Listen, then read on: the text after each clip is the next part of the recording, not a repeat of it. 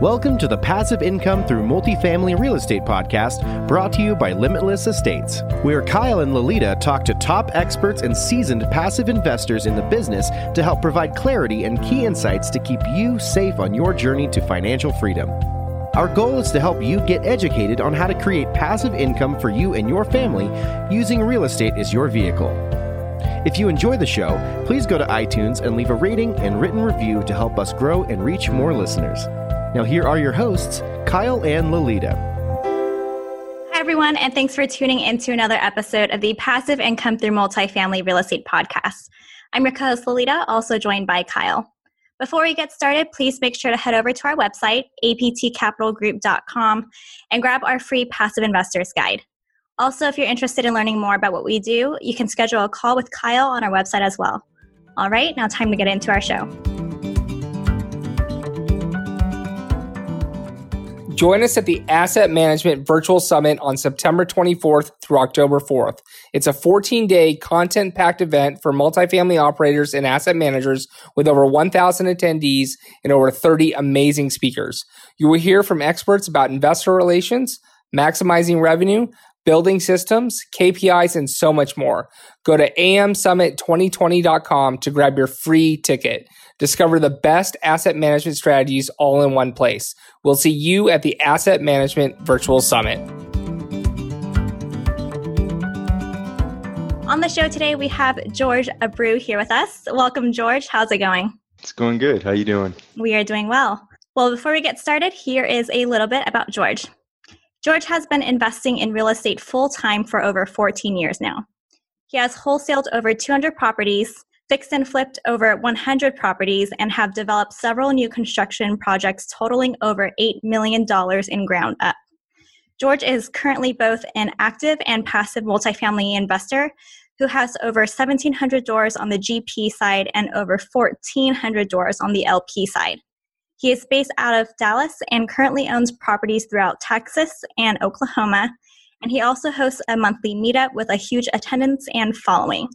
Well, it pretty much sounds like you cover it all, and we'll have you break it down for us in today's interview. So let's have you start by telling the listeners a little bit more about yourself and what you currently do. Sure. I mean, you said quite a bit right there, but I've been doing real estate investing for about 13 years full-time now. And in the last 3 to 4 years, I've been mainly focusing on multifamily. In those 13 years, along the way, I decided to also open a construction company, which in the same token, I've also focused my efforts there in multifamily and commercial as well. As far as goals, I want to get to 10,000 doors as soon as possible. Like you mentioned, we currently have 1,720 doors. Next couple months, we should be getting to 2,500 doors. And, it's not all about doors, but the 10,000 mark, I think, marks where we can most likely start bringing in-house property management and really start growing from there. Awesome. Huge goals there. And I want to start with a couple of large acquisitions that you've recently purchased or maybe are in the process. It sounds like a purchasing. I think you closed on a 1,000-unit portfolio and also an 850-unit property. So how are you able to take down properties of this size? What's the process? Yeah. So, the process within itself is pretty similar to taking down a 30-unit, as far as the syndication and how it's structured. The only difference when you do so many units is you have to have a team. There's only so much you can personally do. So when I started doing the multifamily, I set out to build a team, and I started it that way. So from day one, I was setting systems and processes for everything we did. And the only way to get something done at that scale is if you have systems and procedures, inspecting 850 doors versus 30 doors. That's a difference, yes. But if you've got a good system and procedures in place, then it's the same thing, just repeat. So I like to walk every unit when we purchase multifamily. I can only imagine walking 850. Do you walk those yourself, or is it your team that does it together collectively? I mean, we do it collectively. So our last large acquisition was 1,275 doors. We did inspect every single door, but it took 1 week a full team. I believe there was around 12 to 14 of us. Wow. Okay. Can you tell us maybe, what happened to make you go after properties this size? You don't talk to someone every day that goes after 800 unit portfolios or properties or 1,000 unit portfolios. I mean, you hear people say, I want 100 plus units, but you rarely hear someone say, I'm taking down 1,000 units. So when did that happen in your, multifamily career? Yeah, so I mean, it wasn't the first thing we did. We didn't step straight into that. Our first acquisition was actually 37 units. Our next one after that was 200 units, 216 units to be exact. And then, I thought that's the space I was going to kind of stay in. Not a big fan of the smaller units because of payroll and what you can afford to have on site. So with networking, so I've been doing a lot of networking, or was doing a lot of networking, before COVID-19 and all that stuff. But in doing that, I teamed up with some individuals that they were focused on taking down portfolios. They had over 10,000 units, and that's what they wanted to do. But to do that, they needed to scale. So they needed co-GPs and partners to help them find those deals. And that's kind of how I got into it. That was the first step. And then once I did that, I noticed it wasn't much harder. The 200 units wasn't much harder than the 1,275 units. So that's kind of what's led us to focus on the larger deals. Awesome. Well, you kind of talked about it, but what type of relationships did you need to build in order to be able to scale that large? A lot of different relationships. One, you need your internal team, right? How are you going to separate those tasks and delegate everything that goes into that internally? And then we also needed our co-GPs or third-party relationships to get those deals closed. We didn't have the track record or the net worth or liquidity to make $100 million acquisition. So we needed to bring in put the pieces together in the puzzle to make it all fit. So to answer your question, internal team members, co-GPs, then everything else that you need to close a deal, the right vendors, the right attorneys, etc. Okay. And you also touched on this a little earlier, but it sounds like asset management on a larger property of 1,000 may be, the same or easier than something that's 50 or 60 units. Can you go into why that is? You're able to afford more when it comes to on-site staff. So that makes it a lot easier. I mentioned the 37 units, our first deal, that took a lot of hands-on work to get that functioning correctly. And in these larger deals, I mean, you can afford to have that regional manager looking over it, and on site as well. You can have a property manager and pay them well. And then it goes back to systems and procedures, having good tracking your KPIs, meeting weekly, making sure that you're on top of it and that you're not looking at numbers after the fact, that you're not just looking at your monthly report and then it's too late to adjust. And once you have that down packed, I mean, it's, there are times where you got to go put out some fires, but usually if you're doing it right, hopefully you're just managing it and not putting out fire after fire. Can you talk maybe a little bit more about your systems and procedures, or maybe how you track your KPIs? Because, 1,000 unit property, I'm sure you're renovating quite a few units at one time, and there's so many things going on. How are you tracking these KPIs? So, the leasing ones through different softwares, depending on, we've got different property managers, and AppFolio is probably the one we use the most. That spits out a good portion of the KPIs. But then, we like to track our marketing as well and our traffic, see where that's coming from. And then we break that down weekly. So we have a spreadsheet that tracks the KPIs that we like to look at. And then that report is sent to us every week. We get on a call with our entire team. We go over them. And then as far as CapEx, so you mentioned interior units and that kind of stuff. So with the construction company, so our construction company does the CapEx as well, and we use a property management software. We were using Buildertrend, and then we just switched over to another software called Red Team. And within that software, we track our project schedule, which tracks the large exterior or deferred maintenance items, as well as the interior units. The interior units become a little trickier, when you have 1,275 units to upgrade and you got to keep track of all that. I am still adjusting what we use specifically to track all the units. So I'm kind of open to something there. Okay. So that Red software that you mentioned, that doesn't necessarily track the interior units? It becomes a little trickier with the interior units. You'd have to create a lot of different items within it. becomes too robust. So no, not necessarily. We've been using spreadsheets so far. We use the same thing, and I can see the larger the property gets and the more renovations you're doing, obviously that can definitely get lost in the shuffle. So we're looking for the same thing. So is it just a matter of a mindset that you're taking down these larger deals, or is there something else to it? Because again, you don't really see people taking down these larger deals. They kind of do stay in that space that you were saying, 100 to 2, maybe 300 unit properties. So what's the secret here?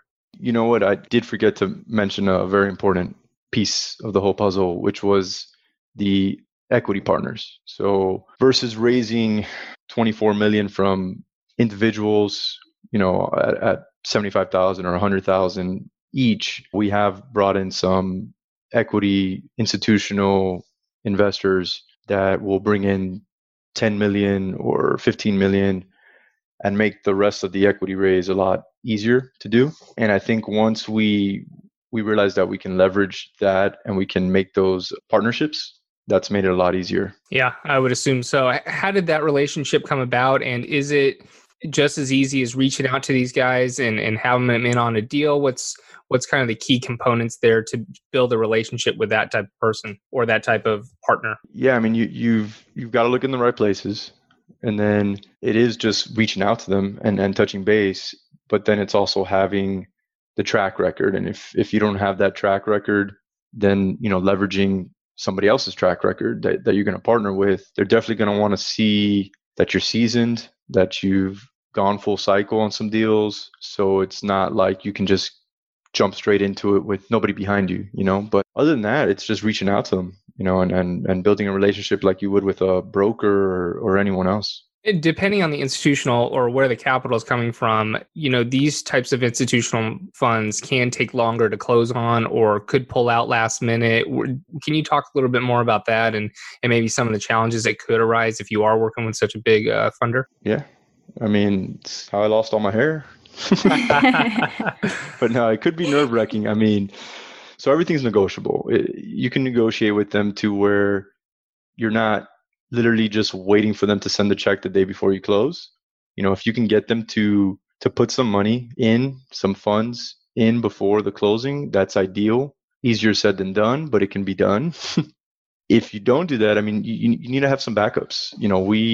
On the first one we closed, we had two parties fall out, commit and then uncommit. But we had several backups lined up, and you got to be ready to hustle. I mean, yeah, you got to make it happen. Yeah, I can only imagine needing 10 or 15 million to close on a deal and someone backs out. I mean, I would lose every piece of hair on my head, So not that's fun. Definitely some time. And that's good you have backups. I mean, that's important with anything, whether you're raising, just 1 million or 24 million, right? You can't expect all that to come in. So, okay, great. So as the CEO of your own investment group, where do you see yourself spending the most time to get the best results? Because there's so many things going on. Plus, you're the CEO of, your construction company too. So where do you see the best results coming out? When I can concentrate most of my time on marketing and networking, naturally, I like to market and advertise the company or what we do and how we help individuals. But it's hard to do that when you start getting tied up in the day-to-day. So like right now, we just added a VA to our team, and we're doing more systems and procedures and getting it all out there so that I can focus my time on those things that I know will take us to the next level and help us scale. I just know sometimes it's hard to kind of step back and look at that and get tied up in the day-to-day. So I'm constantly checking myself and pre-planning my week to make sure I don't get trapped in that. And I'm still able to work on the vision and the marketing aspect of the company. Yeah. So pretty soon you said you're going to be here at 2,500 units. Who's part of your team right now? Right now, I've got my partner, Eric, our partner, Carrie, and then John. So Eric Bodiwala, Carrie Bednars, and John Okocha. For the most part, Eric does a lot of the day-to-day operations type stuff. Carrie does a lot of investor relations and helps with the marketing. And then John mostly focuses on acquisitions and also some bringing in new investors. And then I mainly focus on, like I said, like the vision, leading the team, and marketing. Okay. And then you mentioned you brought on a VA. What does that VA currently do for you? So that VA is trying to do the tedious work, like a lot of, if we got any data entry or if we've got graphics for marketing or just helping us get our blogs out. So a lot of content, not so much creation, but getting it out there. And there's more, but I'm just forgetting right now. Yeah. Yeah, I think it's just all the stuff that just doesn't generate revenue, right? I've tried it, and I'm working with that as well, and it's just all the small stuff, and there's a lot of small stuff. Even I want to get to the point where my VA can answer my emails or a majority of them, and I'm not at that point yet, but absolutely.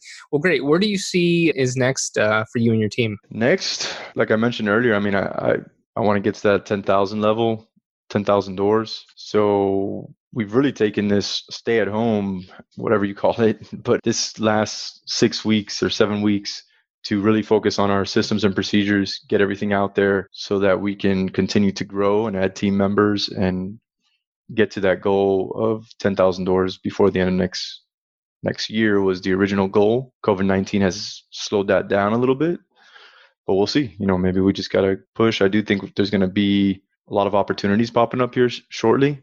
I don't think it's going to last that long. Hopefully, we start getting back. We were just talking about before we went live, about Texas just opened back up and a bunch of other states.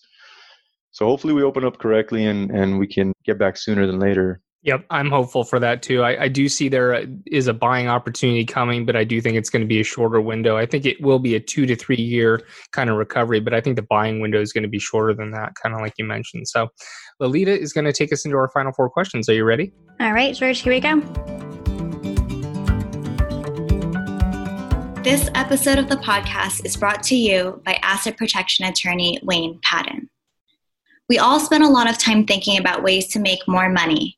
But how much time have you spent thinking about legal strategies to protect your wealth? Whether you're a professional, an investor, or an entrepreneur, you are at risk of being targeted in a lawsuit. Wayne is an attorney who specializes only in asset protection strategies like the use of offshore trusts. If you'd like to learn more about how you can protect your assets, visit mwpatton.com or assetprotection.law. Mention this podcast and Wayne will waive his customary $750 initial consultation fee. Again, the website is mwpatton.com or assetprotection.law. Or you can call Wayne at 877-727-1092. Call now and get protected today. What is the one tool you use in real estate investing that you could not do without? Oof, the one tool? I would say it'd either be CoStar or Active Campaign. Sorry, I know you said one, but... That's okay. All right, thanks. Can you tell us a story about your biggest mistake in real estate investing so far, and what is the main takeaway for our listeners? Oof. In real estate investing in general is probably starting with single-family homes. I would have loved to go straight into multifamily, but I think it was a little bit of mindset, thinking that I could not acquire a 100-plus unit apartment. So yeah, I mean, if 13 years ago I started with apartments, it'd be a different story. No doubt about it. Yeah, I was just going to say Kyle can relate to that too. What is it that you need to do now to grow your life to the next level? My life in general? I've said so much already. I don't want to say the same thing. I do think, not to sound like a broken record, but systems and procedures is very important. It's something that, maybe eight years into full-time real estate investor, I kind of woke up one day and I realized that if I was to walk away or when I would go on vacation, I mean, my phone was nonstop. Everything was funneling through me. And when I realized that, and the only way to really create that wealth is to have things working while you're not there, have the passive income. Business can be passive income as well if you build it that way. So since then, I kind of started on that path, and I feel like I've made great improvements, but I still got that last stretch. Yeah. Where if I put a little bit more work, a couple of years from now, I'll be there. Sounds good. And lastly, George, where can people find out more about you? Our website is elevatecig.com. You can also shoot me an email at George, spelled Jorge, Jorge, @elevatecig.com. If your listeners want to send me an email, I'll send them a couple checklists I have. I have questions to ask a sponsor before you invest, and also a due diligence checklist. Perfect. Well, thanks for your time and sharing your real estate journey with us today. We enjoyed having you on our show. Okay. Thank you both. I enjoyed it. Thanks, George. Thanks for listening.